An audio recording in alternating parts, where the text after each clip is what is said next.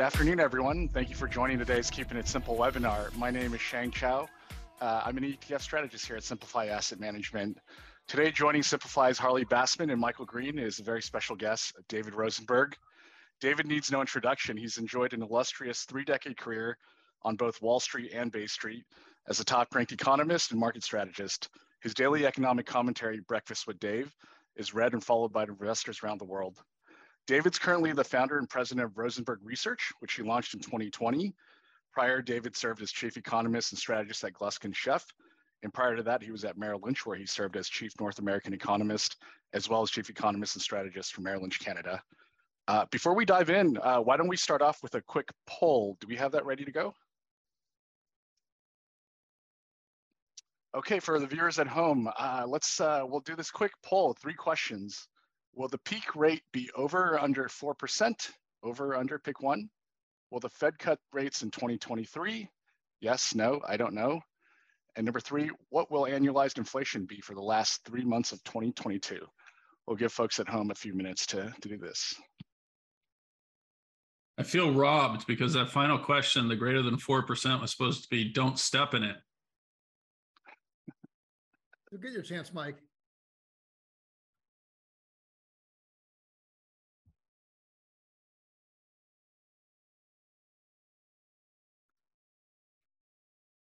Alrighty, it looks like the results are in. Before we dive in, just a quick plug. Today we have a very special treat for viewers at home. David and his team have kindly offered access to a 1-month free trial to Rosenberg Research. To get access, simply send an email to information@rosenbergresearch.com. Again, that's information@rosenbergresearch.com. And to learn more, certainly follow him on Twitter, where he tweets under the handle @EconGuyRosie. That's @EconGuy, Rosie, R-O-S-I-E. And 2 quick housekeeping items as well. For folks viewing from home, just a quick reminder, if you have questions, feel free to use the Q&A button on your screen. And just a friendly reminder for our audience that nothing said on today's show should be construed as investment advice. It's for entertainment purposes only. And with that, I'll hand it over to you, Mike.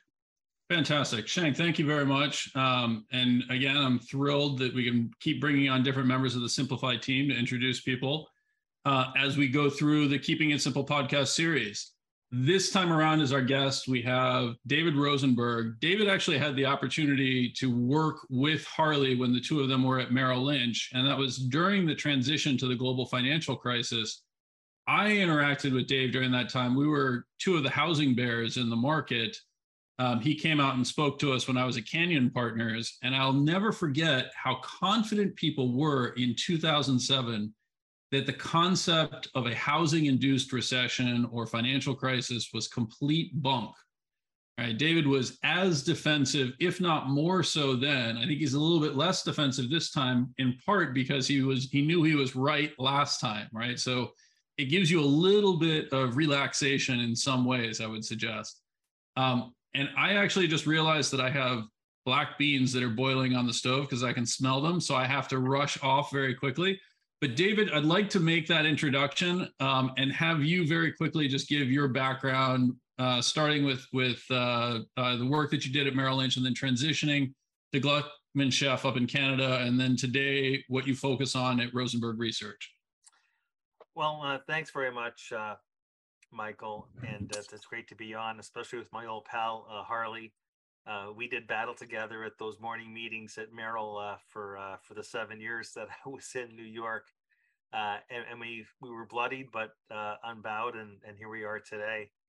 Look, I'll just say that my dream was always to start my own economic and market strategy consulting business. And when I moved back to Toronto from New York in 2009, I was approached by a lot of people who wanted to back me to do this endeavor. But 2 things. I wanted to reestablish, my family life. I had 3 young kids, and I was a road warrior at Merrill for those 7 years.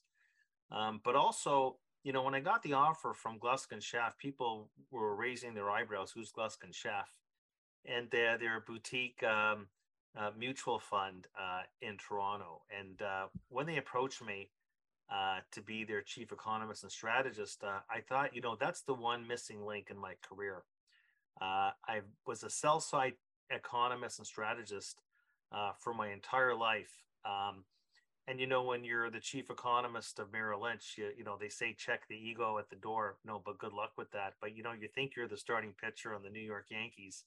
But I wanted to round things out working at an institution by going to the buy side. And I got to say that the experience at Merrill was absolutely wonderful. And of course, it gave me the pulpit and the notoriety. But I probably learned more, I can't believe it was 11 years. I learned more in my 11 years at Gluskin Sheff than I did on my previous, 25 years on the street. Because, you think that because you go from boardroom to boardroom and city to city and you meet with faceless names, nameless faces around a boardroom, that you think you have it figured out. But it wasn't until I joined Gluskin Sheff that I really figured out how the brain of a portfolio manager and a CIO really work. I would actually have done how I construct and portray a forecast totally differently, because I realized that it's always shades of gray. There's a base case scenario, but there's always what your plan B and plan C and plan D are going to be if you're wrong. So I figured out right away that the brain of a portfolio manager and a CIO is just one,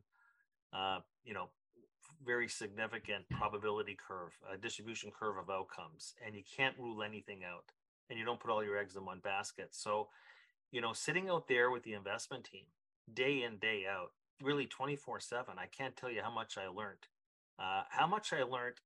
with my skill set, how I could be useful for people that manage wealth. And I thought I had it figured out at Merrill.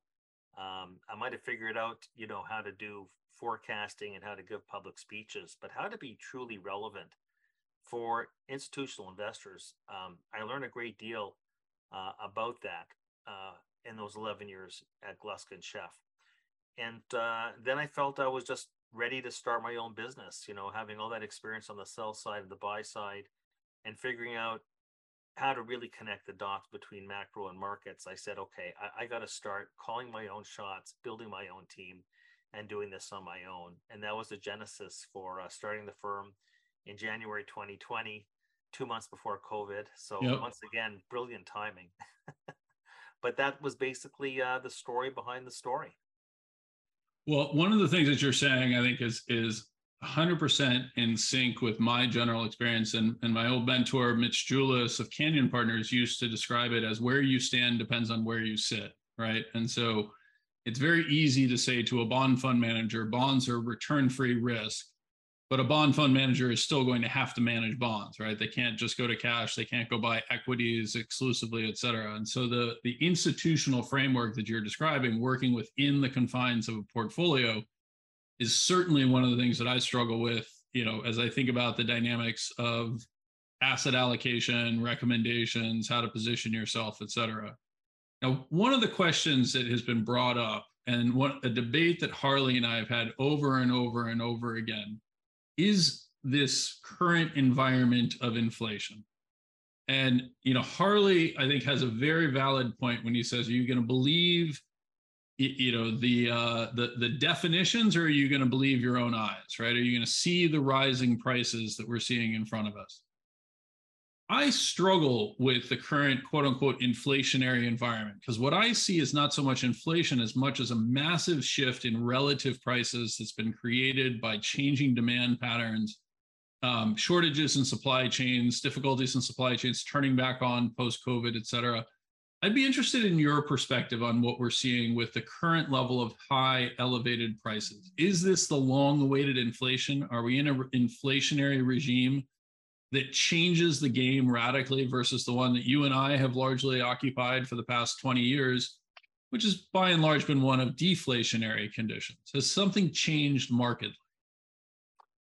Well, look, I guess in answer to some of the points that you made, I think that the inflation that we had transcended just relative price shifts. I think that was certainly the case at the beginning when we started getting the acceleration in inflation. It was relative. And then, of course, you had the Fed accommodating all the fiscal largesse, at a time when the economy was reopening. So the timing was ripe for a real burst of inflation. And you can see, whether you look at the trim mean numbers or the median numbers, that the inflation really did broaden out. And there's no question that it really started a lot with the energy side. And although we always focus on core inflation, they say X food and energy, but there's a lot of items, say like, airlines or utilities that are energy sensitive, that fed into the core inflation rate as well. My major point is this: I think we had a wild gyration in the long-term trend line in inflation, which I still think is down, not up, for a variety of fundamental reasons. Look, we finished off the 2019 before COVID. Unemployment's 3.5%. The participation rate is going down. Participation rate peaked in 2000. It's been going down. It's been going down for 22 years. This retirement theme started when the boomers first hit 55, 2 decades ago. That's really nothing new. And of course, we lamented about Trump building this immigrant wall around labor and labor shortage. If you go to the NFIB numbers, small business were lamenting about worker shortages back in 2019. Unemployment rate's 3.5%, and wages are running at what, 3 to 4%. Core inflation's around 2%. We had the longest economic expansion on record.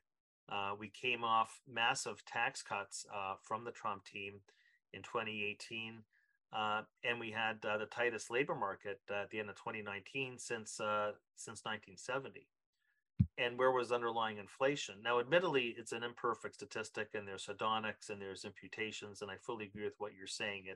There's no piece of data that's actually perfect, and I respect that. But the thing about the inflation rate is that you can go back in history and compare to where we've been and look and see we have a 1 or 2 or 3 sigma event going on. But where was, at a time of full employment, gargantuan fiscal deficits, tax cuts, a restriction on labor from the immigration side, 3.5% unemployment, and underlying inflation going into COVID was around 2%. And what's the Fed doing in 2019? They're cutting rates and re-expanding the balance sheet, the famous Powell pivot.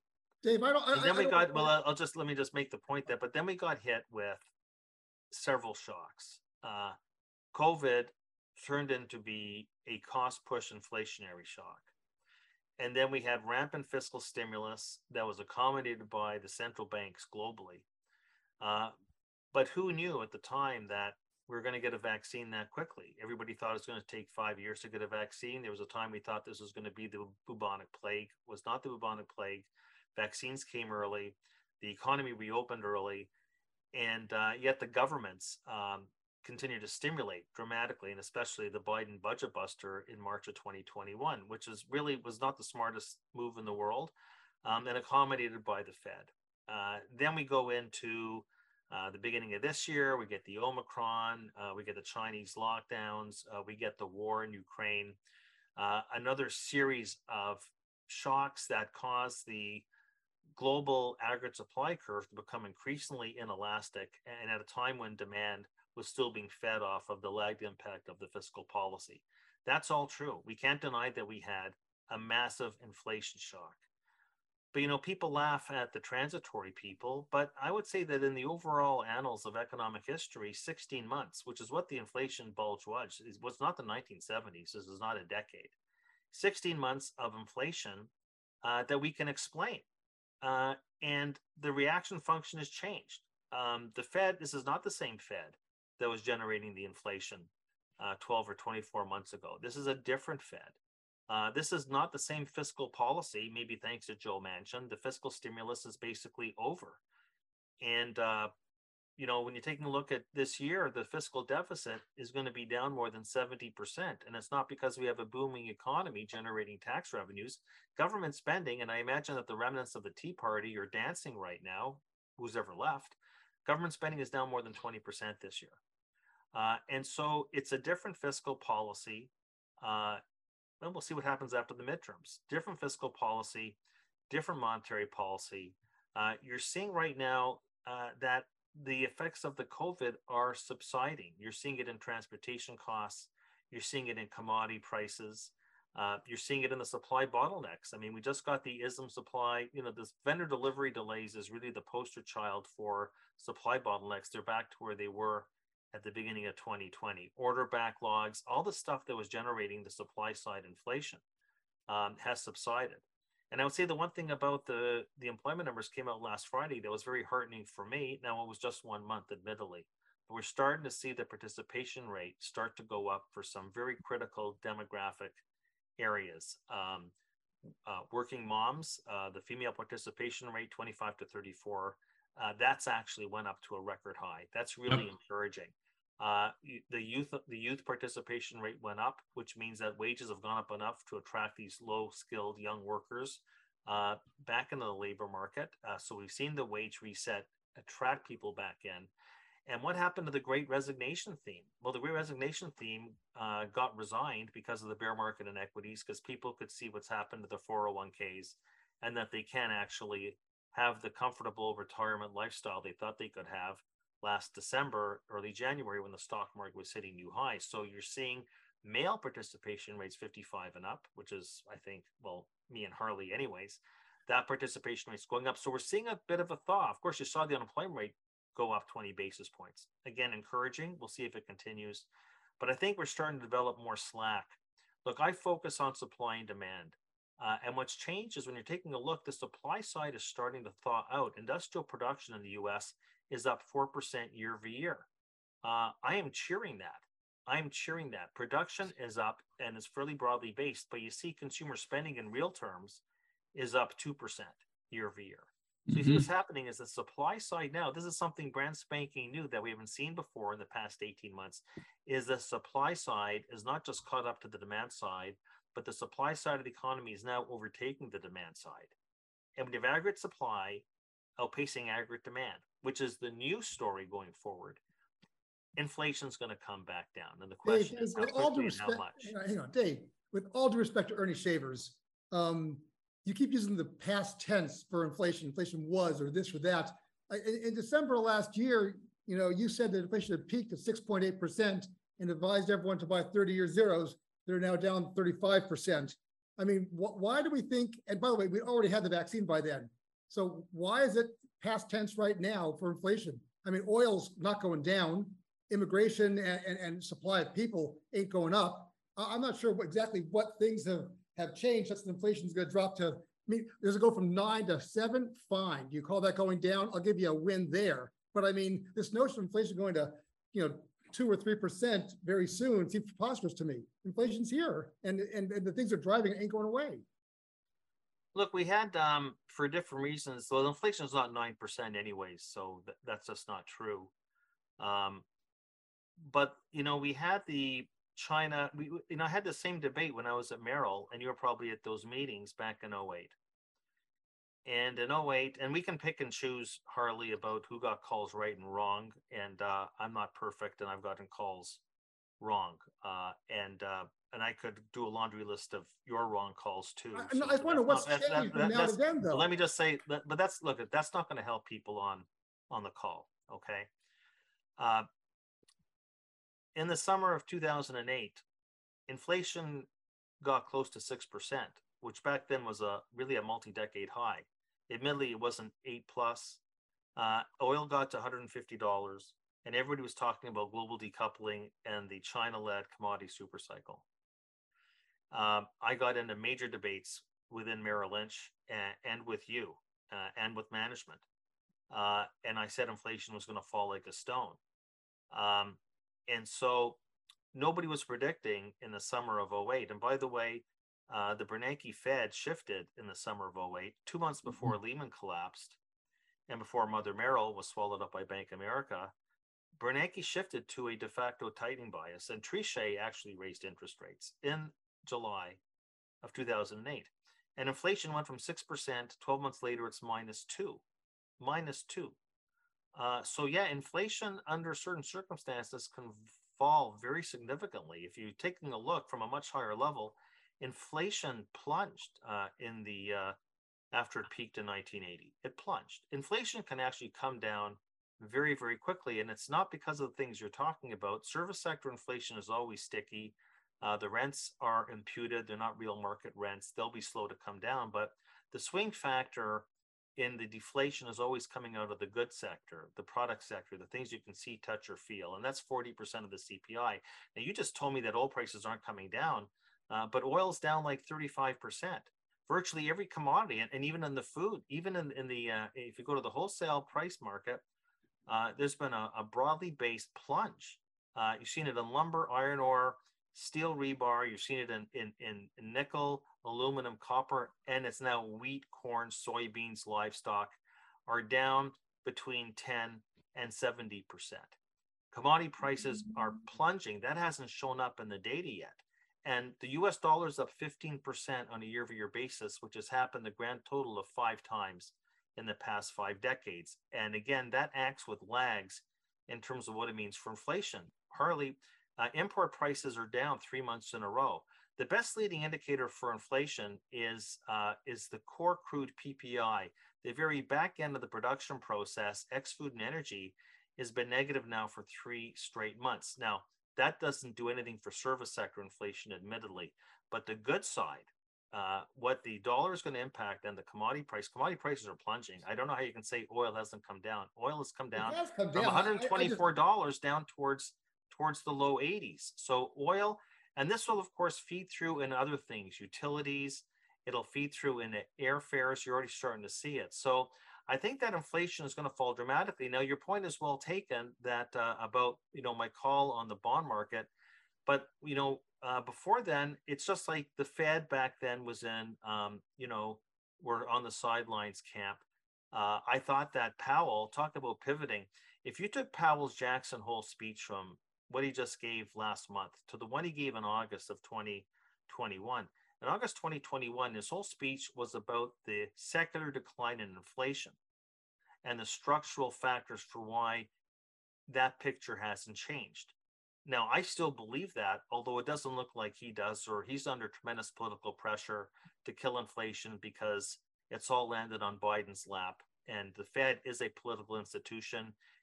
It is a construct of Congress, and the head of the Fed, the chairperson, is appointed by the president. So in a 12-month span, something certainly shifted. Now, I agree in those secular forces of disinflation. I don't think that trend line has been violated, even though we had this massive gyration from COVID and a war. Now, with all deference, we know history. We have a sample size of 1. The last time we had a war and a health crisis, a global health crisis, coincide with each other was back from 1916 and 1920. We had the war first, and then we had the Spanish flu. This time around, we had the COVID. Then we had the first shooting war in 80 years in Europe. Wars for a temporary period are inflationary. Now, I got news for you. We didn't have 16 months of inflation in that period around the Spanish flu and World War I. We had 5 years in a row of double-digit inflation.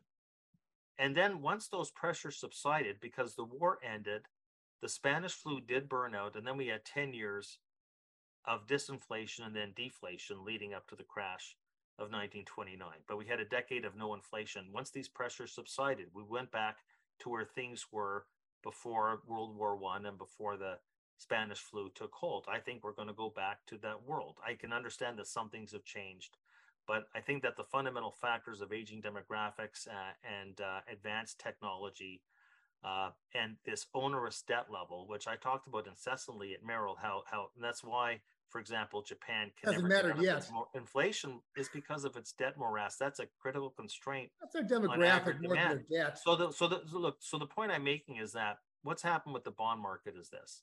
Inflation expectations haven't gone up, Harley. We look at the 5-year forwards. We look at the 10-year tips break evens. This has not been about inflation expectations. Those numbers. What's happened in the bond market has been the bond market is reset. The bond market is reset. For the time being, the bond market has reset its expectations on what the Fed is going to do with the cost to carry.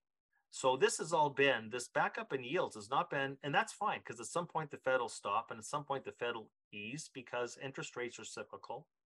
But I'd be more worried about my bond call if I saw inflation expectations still ratcheting higher. But inflation expectations have been coming down pretty steadily, actually, since April. And this has all been basically the Fed taking the carry away. Well, let me I mean, that's not a permanent, that's no reason to be permanently bearish. I don't care about the predictions for inflation because they're all made up anyways for both of us. So let's talk about where the rubber meets the road. What is the Fed going to do? I propose that we're not going to have inflation. Maybe you're right. And it goes down precipitously. It goes down by half, goes to 4. Okay. And so that would be a win for you. Inflation comes down hard. It's still well above 2. I don't see how Powell, whose ego is, I'm not going to go down as Arthur Burns. I'm going to go down as Paul Volcker on his tombstone. I don't see how he's cutting rates anytime soon. So the quick question for you is, notwithstanding your prediction of things, what will the Fed actually do for the remainder of this year and the beginning of next year? Well, Volcker was slicing interest rates long before it got down to 4%. Long before it got to 4%. What's Powell going to do? I don't care about Volcker. What's Powell going to do? Well, look, the Fed. I mean, look, when you get, when you get the doves, like Kashkari, and like Mary Daly, and Lyle Brainerd and Evans from Chicago, all coming out sounding so hawkish. I mean, the doves have turned into the biggest hawks. They're going to hike rates. Well, if we're talking about the meeting on the 27th, it looks like they want to go 75. And let me just say that I'm having a little difficulty figuring this Fed out because they're not being totally honest with us, okay? Because we come out of the July FOMC meeting, Mike, pull up slide. And I thought the most important comment from Powell was that we were going to now become data dependent. Powell said that at the presser at the July meeting. And I said, okay, well, that means that they're going from autopilot because at that point they were front running 2 meetings at a time. And he said, we're going to become data dependent. Well, so what's the data dependency? Commodity prices have plunged. The dollar has strengthened to a 20-year high. The Atlanta Fed right now cast is 1.4%, which is pretty well stagnation after 2 quarters of negative GDP. Now the employment numbers have been mixed, but employment is, as we know, is a lagging indicator. I don't see the case for 75 basis points. I mean, if I thought this was last year's economy or what we had 6 months ago when oil was $124 a barrel and everything was ripping on the inflation side and you were seeing these supply bottlenecks, they've all rolled over. I can't. So let me just continue, if that's okay, Harley. They want to go 70. They're clearly say they're data dependent. The data actually would tell them to pause right now. Pause and assess. You can always raise rates again in December or in February. Nothing stops them, but they just seem to be on autopilot. So I'd say that they're going to be very aggressive. I found it very interesting in the poll that the majority of people that are watching us right now think that the Fed is going to go above 4% and then cut rates next year, which is basically saying, yeah, I get it. These guys are zealots. They're going to continue to hike interest rates, and then they're going to classically overdo it and then be forced to cut interest rates. And I have a problem with this Fed because they're setting us up again for a boom bust scenario. They say they're data dependent. You see, that's why I don't know if we can trust anything they say. We are data dependent. There's not one shred of data since the last meeting telling them they should go 75 basis points. There's 2. The market was thinking maybe they'll go 50. They want to go 75, but they're data dependent. But there's not a piece of data. Dave, pause for 1 second. Wait, hold on. Dave, pause for 1 second. Harley, I want to hear first. I know you want to show a couple of slides. Second, you said that there's 2. I'm interested in what the 2 are that you're responding to that observation, because I obviously fall into Dave's camp saying, I don't see the evidence of it. I likewise saw that data dependency language in the July meeting or in the June meeting and said, okay, we're off to the races for a period of time because the market is going to interpret that as the Fed being dovish, right? That they're heading towards their pause. Obviously, they came out very aggressively from that point. Markets did not care until they did. The Jackson Hole speech obviously turned into a bit of a catalyst. Now we're not entirely sure what's going on.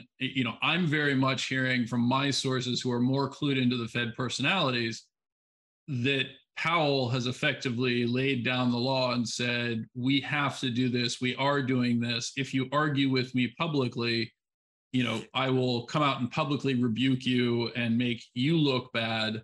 Everybody get in line behind me. Otherwise, you're going to be vetoed. And at the same time, we're seeing the Fed research arms themselves come out increasingly stridently. Today, the New York Fed came out and said, look, hiking was something I've been saying. The risk is that we're actually creating inflationary conditions by raising interest rates and creating conditions under which necessary investment is not actually going to occur. We're not so much going to hit demand as we're going to reduce the investment that's required to reduce labor intensity at McDonald's, to reduce labor intensity in the retail sector, to reduce labor intensity in homes. A really simple example of that, somebody asked the question, right? The services sector. Remember that a primary component of the services sector used to be housekeepers, people that would come and do your laundry and clean your home, et cetera. We can absolutely capitalize those. That's what robots are. And the washing machine and dryer in your home are very rudimentary robots designed, purpose-built to help you wash your clothes. Same thing for your dishwasher, your electric or gasoline. Natural gas stove is another example that my gasoline stove was on fire. That's why I'm thinking about it. The point that I would make is that we run a very real risk that we've actually gotten ourselves caught up in this ideologue dynamic of the only tool available for us is a chainsaw with which to cut the birthday cake. You put that very eloquently in your note yesterday. So let me hear your comment. What are the two things that you're seeing that you think Dave has missed or that I would have missed that suggests they should go 75 basis points? And then, what slides did you want to show either in support of that or to raise a new point? I am surprised that the poll came in at over 4% for inflation, seeing as most of our viewers and the trolls on your Twitter feeds like to watch you wipe the floor with me. So I think as a win. Here's the reality, okay? This is basically proof that you can be too smart to trade. There's two facts out there. Big idea, transitory people, they might have been right. They didn't shoot themselves in the foot, they shot themselves in the head, okay? And that's just how it worked out. Is it fair or not? It's not. But we have inflation at 8.5 and we have unemployment at 3.5. Those are the two facts.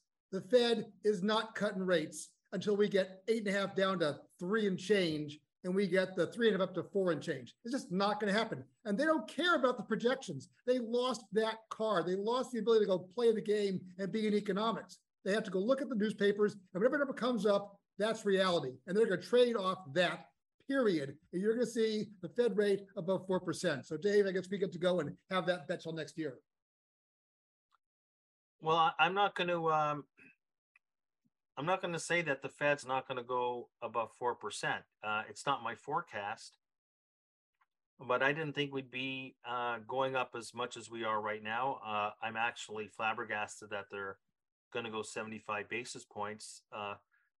Goldman just went from 50 to 75. Then they've gone from 25 to 50 in November, and now they've snuck in 25 from 0. This is Goldman Sachs. So everybody is revising up their Fed funds forecast, based on what the Fed's guidance is right now, and the guidance is incredibly. Like slide 8.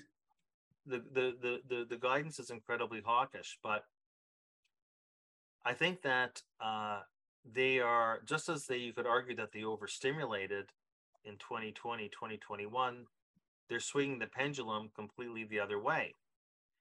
And so, firstly, if you're taking a look at M1, M2, and the monetary base in the past 4 months, and this was not happening last year when they were skyrocketing, money supply growth is collapsing. In fact, it's negative. The monetary base is running negative 25%. That's the root of money. So the Fed is tightening very aggressively. Of course, they're tightening into an inverted yield curve. They're tightening into an environment where The median cyclical stock is down 30% from the peaks. We have a rapid strengthening in the dollar, which of course, so far I've mentioned that is a major disinflationary force.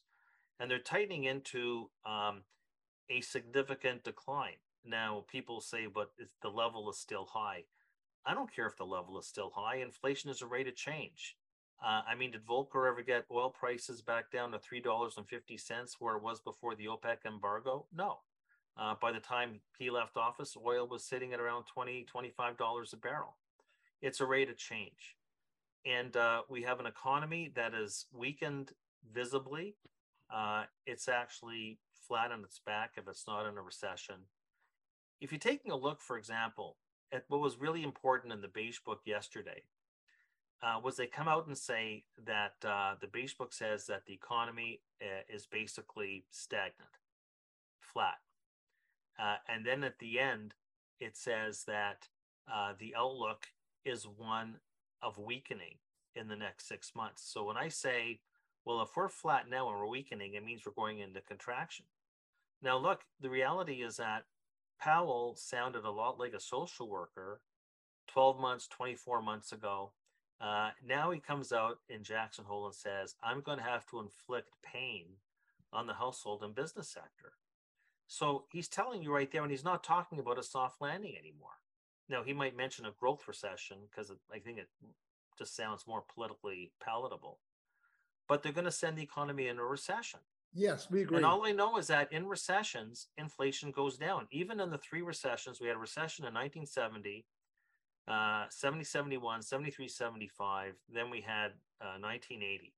And that was the period of stagflation until Volcker took over. But I'll tell you, even in those periods where we had a recession, whether it was under Arthur Burns or it was under Miller, inflation fell significantly. What recessions do is they kill demand. They kill demand.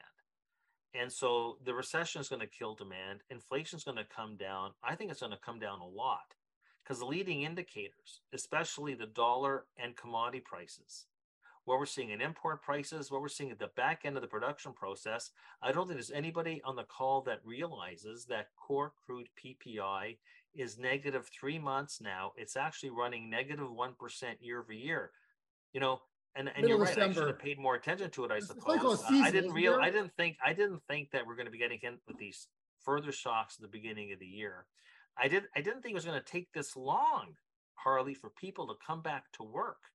But you see that reset's already happened. That wage reset's already happened. You're seeing it in the average early earnings data. They're starting to cool off, and all the leading indicators of inflation are pointing in one direction.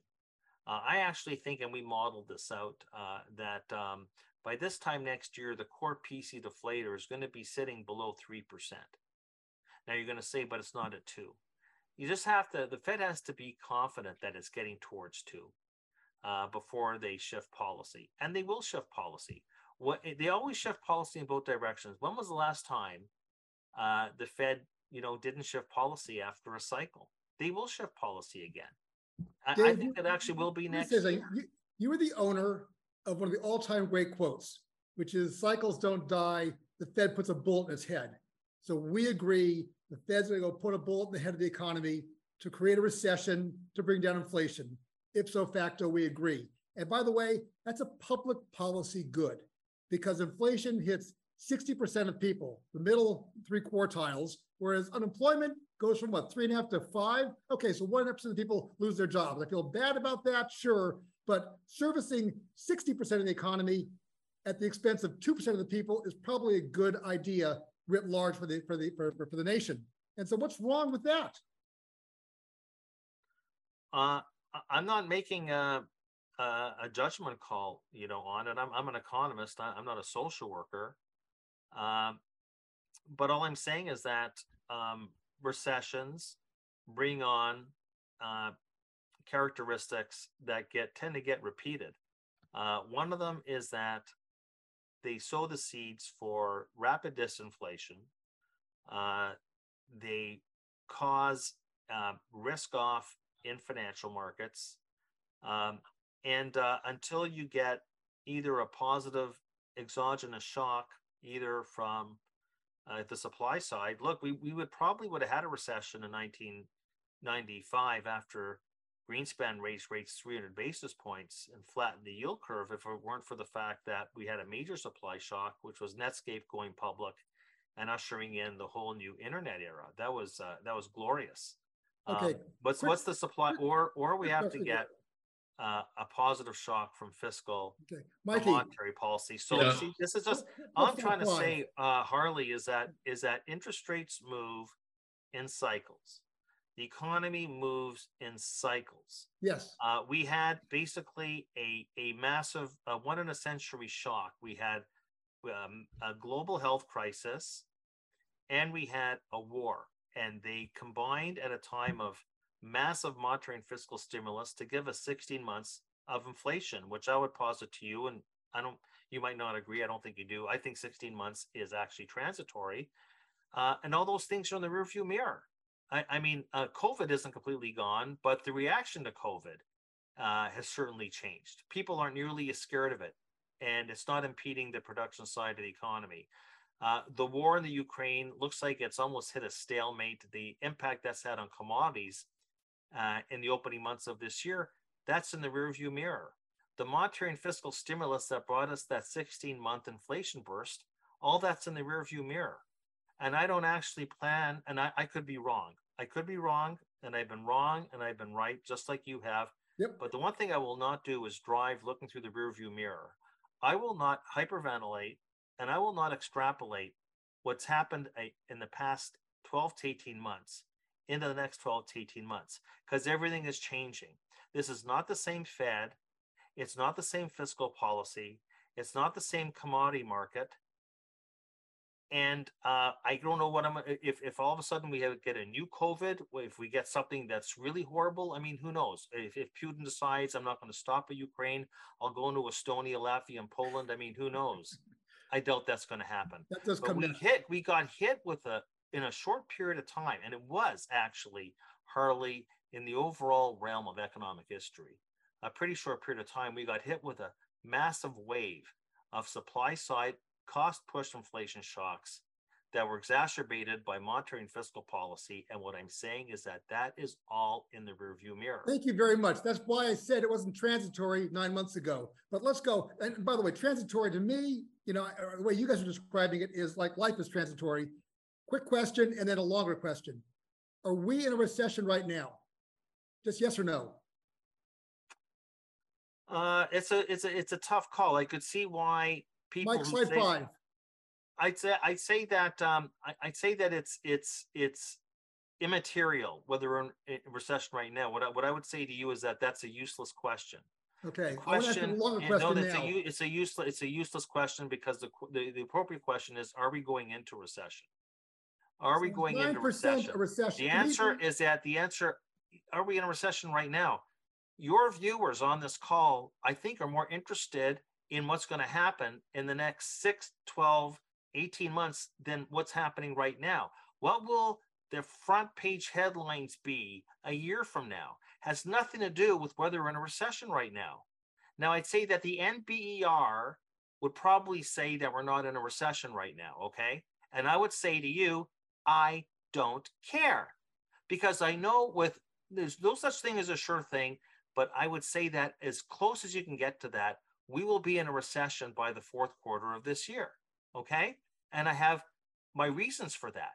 So whether we're in a recession right now, Harley, with all due respect, who cares? Because Are we going to be in a recession by the fourth quarter and into 2023? That's what matters the most. And what I'll tell you right now is that we have the Fed. What has me unnerved is, what does Powell focus on?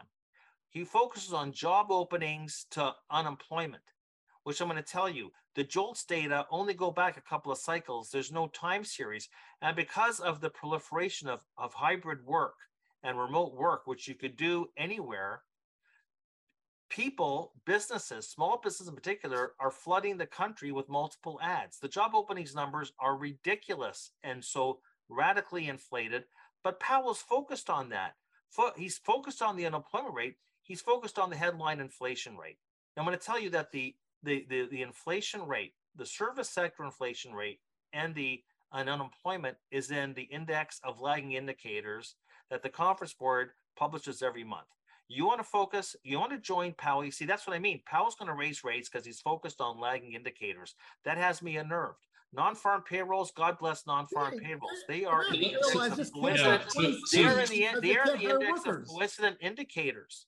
But so this is, but this is actually the index of leading indicators. Okay, yep, is down 5 months in a row, and the data go back 6 decades, and you've never failed to have a recession after the LEI. You got a Fed focused on lagging coincident indicators.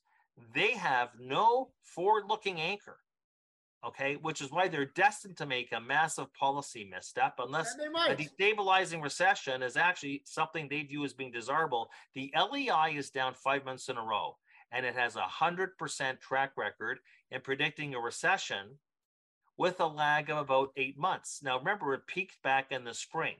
So that's telling you practically ironclad that if we're not in a recession now, and maybe we're not, Harley, but it doesn't really matter, it's going to start in the fourth quarter of this year. Then it's going to be a question of how long and how deep it's going to be.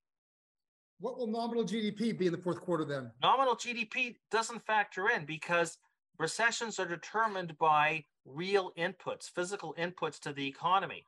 We never had nominal GDP go down in the 1970s. Did you know that? We didn't have nominal GDP did not go down, and yet we have 3 recessions separated 10 years apart. So if you're going to ask, so I would say that I would never ask anybody who knows anything about the economy, can you have a recession with nominal GDP at 9%? The answer is absolutely, because guess absolutely what? You have recessions with nominal GDP. So Dave, let me pause you for 1 second, because I think part of what is actually happening here is actually a really important debate that factors in significantly. So one is those of us who looked at the environment and used the language transitory and continue to emphasize the deflationary characteristics that face the world broadly. I think Harley is correct. Our credibility was damaged, and included in that, I would argue, is the research staff at the Fed. The question that you're raising now, and I think it's one that is very appropriate to put back to Harley, is this question of inflation having not proved as transitory, or have prices having sustained at a higher level and increased more than most of us would have expected. Given those dynamics, is what Powell is doing on a prophylactic basis. So Powell is basically saying we have to make sure we don't let things escape off this level. Is that actually, one, is he likely to follow through? I think you and I would both say it's very clear he's planning on following through. The second question, I think, is the one that you and I are more focused, so Harley is focused on from the standpoint of, can I make a trade against Fed funds futures right now? And I think we're all somewhat in agreement saying, no, the Fed has now demonstrated their commitment to hiking interest rates until some severely adverse event occurs. That's why it matters whether there's a recession either now or near in the future.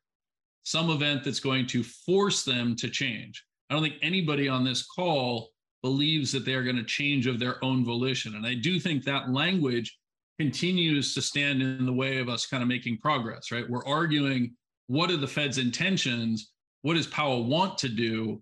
Not what ultimately is Powell going to be forced to do by the exigent circumstances. I also would just highlight, Harley, that the slides that you put up, for example, showing, is policy restrictive, fails the very basic test. You're using a lagging inflation number against a forward interest rate number. Those two don't have any relationship whatsoever. And so when you present something like that and say, well, that's evidence that policy is not restrictive, and fail to take into account exactly what Dave is saying, which is a collapse in the LEIs. I mean, there's an outright collapse if I look at the consumer goods, new orders, components, et cetera. I feel like you're falling into the same trap that Powell seems to be saying now, which is, and this is what I'm hearing from those who have much better color in terms of the personalities behind the Fed. I'm not a Fed watcher in that way. What I've basically been told is that Powell has decided that he was misled and abused by the research staff and by the other Fed presidents. And now he doesn't care anymore. He's simply going to crush inflation because he thinks that's his path to being history, being in the history books and being treated favorably. I personally think he's headed for a Thomas Mellon sort of dynamic, but Andrew Mellon type dynamic. But, does that feel fair, Harley, in terms of trying to summarize where we're struggling? No. No. Okay. Look, you guys are stating look, first let's stipulate you guys are smarter than me. Okay. So that's a given. Away from that, you guys have your facts and your data, the LEIs, the car sales, and all this stuff, predicting things forward. You had those last October and December, and it didn't work. So all I'm saying is, if it didn't work then, why are you so much more confident that it's going to work now? And I just, the reason why I was so bullish on inflation, 6 months ago, 9 months ago, was exactly as you described, Dave. That Biden went and tossed money into the fireplace, and poof, up it went into inflation. And we had COVID, which restricted the supply of workers. And all I'm saying now is that Powell is going to go look at these numbers, and he's not going to go and take, he's not going to take his foot off the gas until he sees that GDP number, come down, sees inflation come down, unemployment go up. It doesn't really matter whether it's good or bad public policy. I'm just saying what I think he's going to go and do. So again, this is, I do think, where the challenge exists. I don't think either Dave or I are arguing about what Powell is going to do. I think that's probably pretty accurately priced into the Fed futures. And that's exactly what our survey results came back as showing. No, I think the futures market has rates being cut next year, and I think they're going up. So you think what's not coming down? Harley, what do you know? What do you know about next year? What do you know about next year? I mean, you had Powell in October of 2018 is saying that we're going to have to take the funds rate above neutral. Neutral back then, the rest of it was 3%. They didn't come 50 basis points. So what did you know? So what were you saying back in October 2018 when Powell sounded very hawkish? They're going to raise rates above neutral, and he ended up cutting rates 3 times in 2019. So I mean, again, you're extrapolating today to the next 12 months. I think that we have seen Powell shift, and all the central bankers have shifted. Okay, they always shift. You never would have guessed in the first trading day of the year in 2001 that Greenspan was going to cut interest rates. They as recently as a few months earlier had a tightening bias on the books. They had taken the funds rate up to 6.5% after it was proven that that Y2K didn't prove to be the Edgar Denny disaster. They raised rates. They went on hold. He's cutting rates. Nobody predicted they were going to cut rates. Of course, what Greenspan saw at the beginning of 2000 was that it wasn't just a tech wreck. There was actually a serious detonation taking place in the technology capital stock.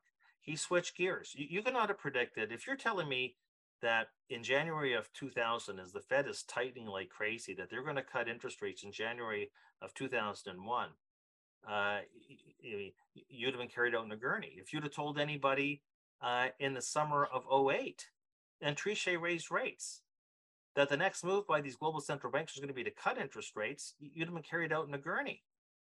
If you would have said back at the beginning of 95, when the Fed went 75 basis points in November 94, 50 in February,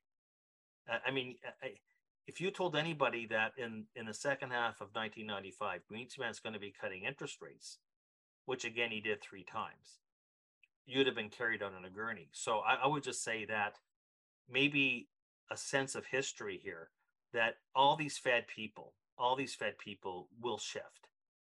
And then they'll shift in both directions. So I think that they've already overdone it. I think that the commodity markets are telling you where inflation's going. The US dollar is telling you where inflation's going. The contraction of the money supply is telling you where inflation is going.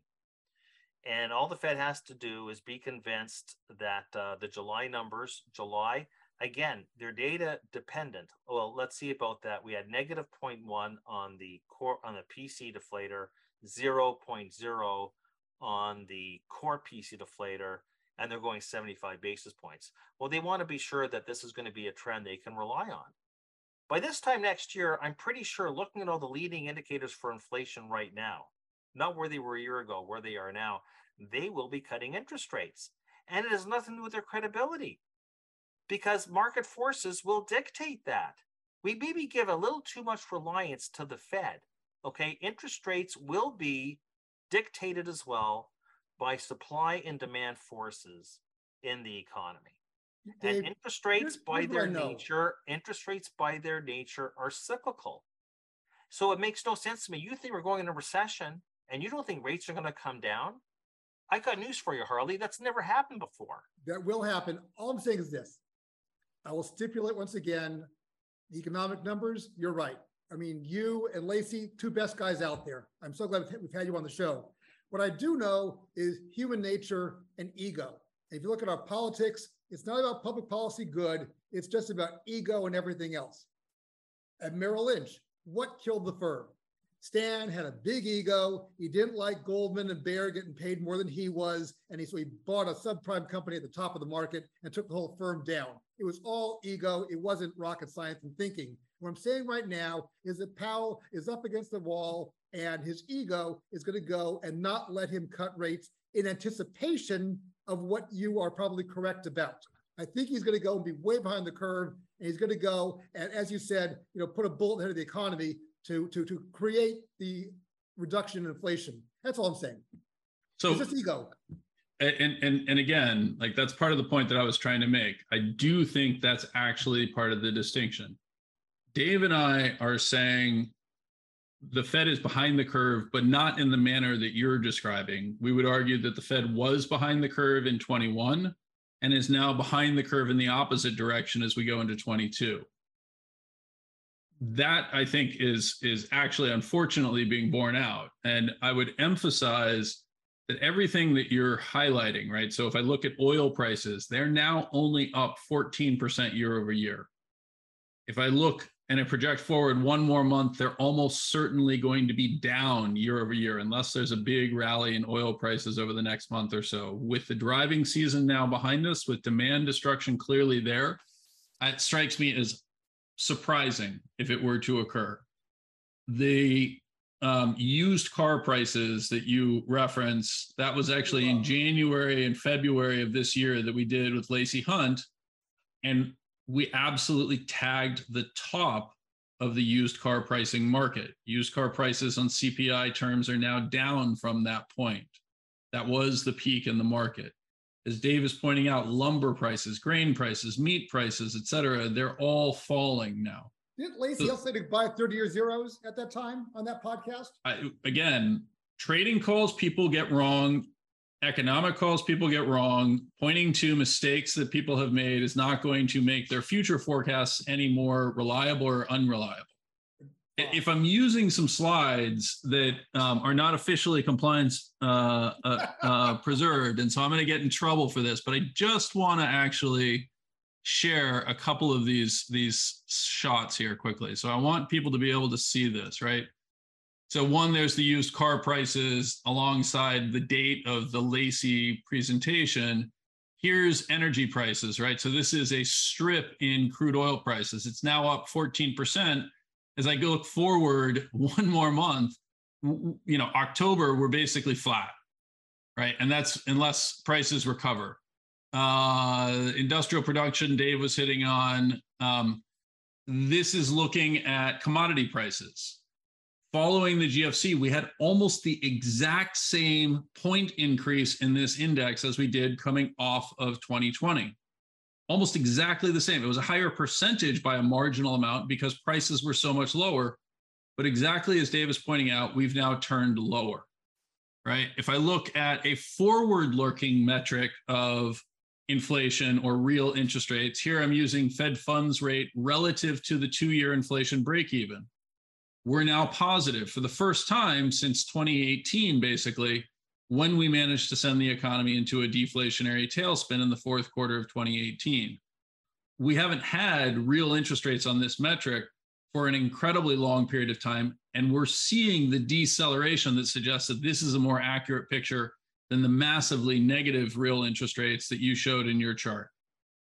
The last thing I would point out is this is the relationship between interest rates and unemployment, between inflation and unemployment, right? And I can put it on a contemporary basis. And so here to orient people, on the x-axis, we're looking at unemployment rates. On the y-axis, we're looking at inflation.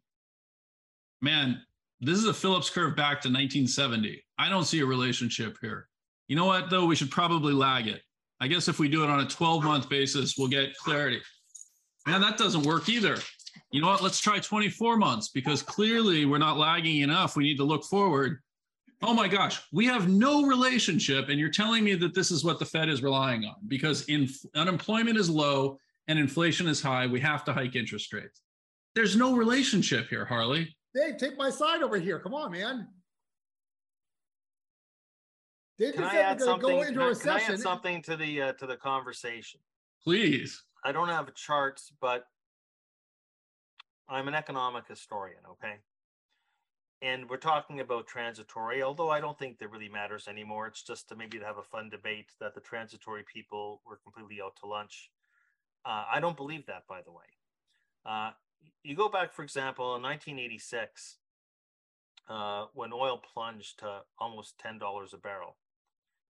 And then you went in the next 4 years to Operation Desert Shield and Desert Storm, Iraq War I, where oil went to $40.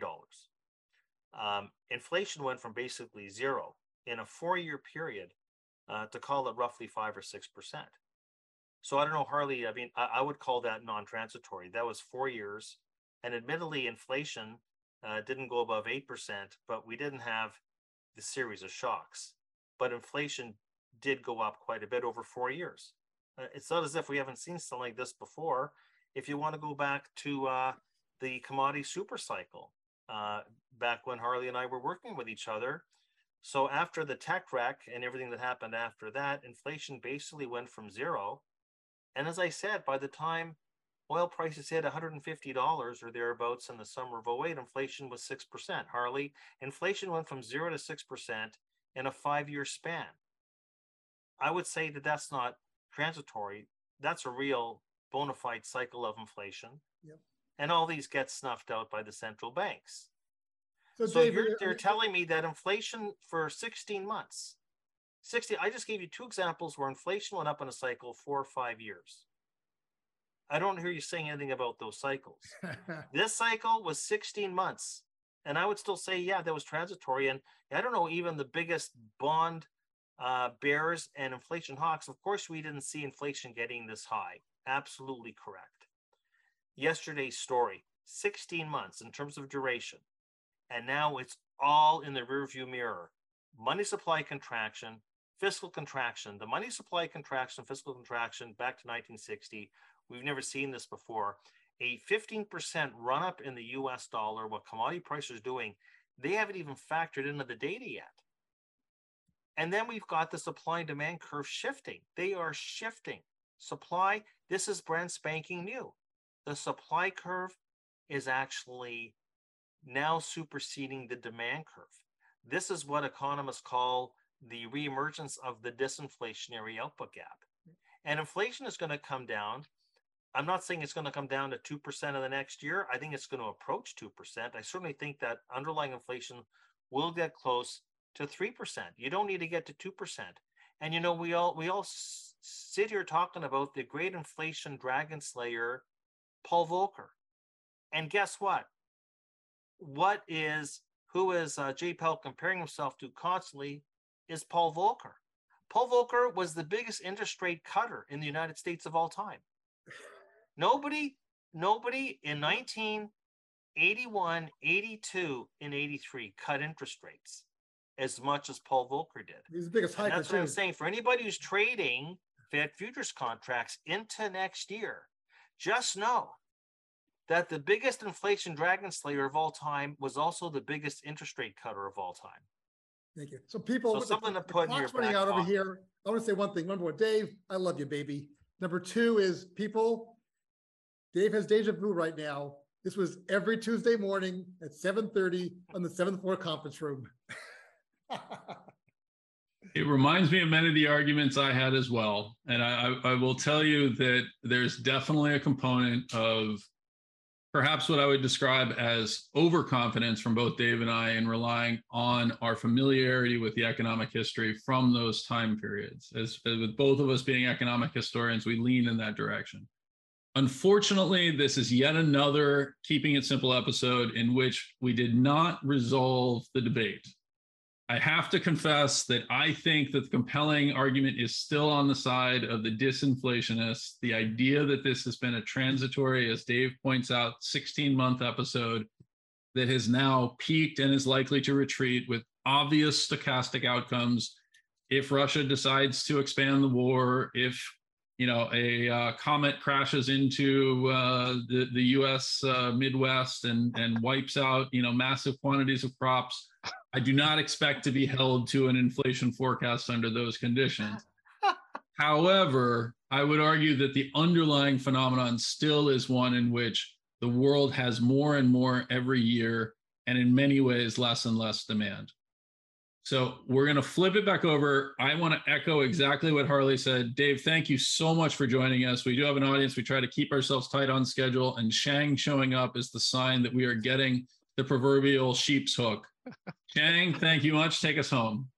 That was excellent. There's never a dull moment on Keeping It Simple. And for folks at home, thank you for tuning in. And thank you again, David, for a great discussion.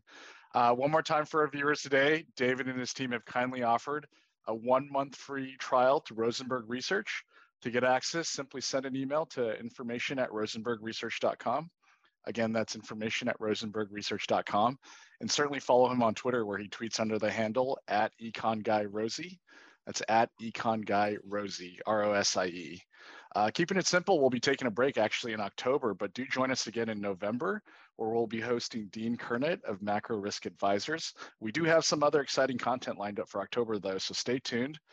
With that, thank you everyone for joining, and have a great evening. But before you drop off, I'm sorry, I just want to mention why we're on hiatus in October is because we have our annual ETF event that will be broadcast over Real Vision, as well as and available for replay on our YouTube channel.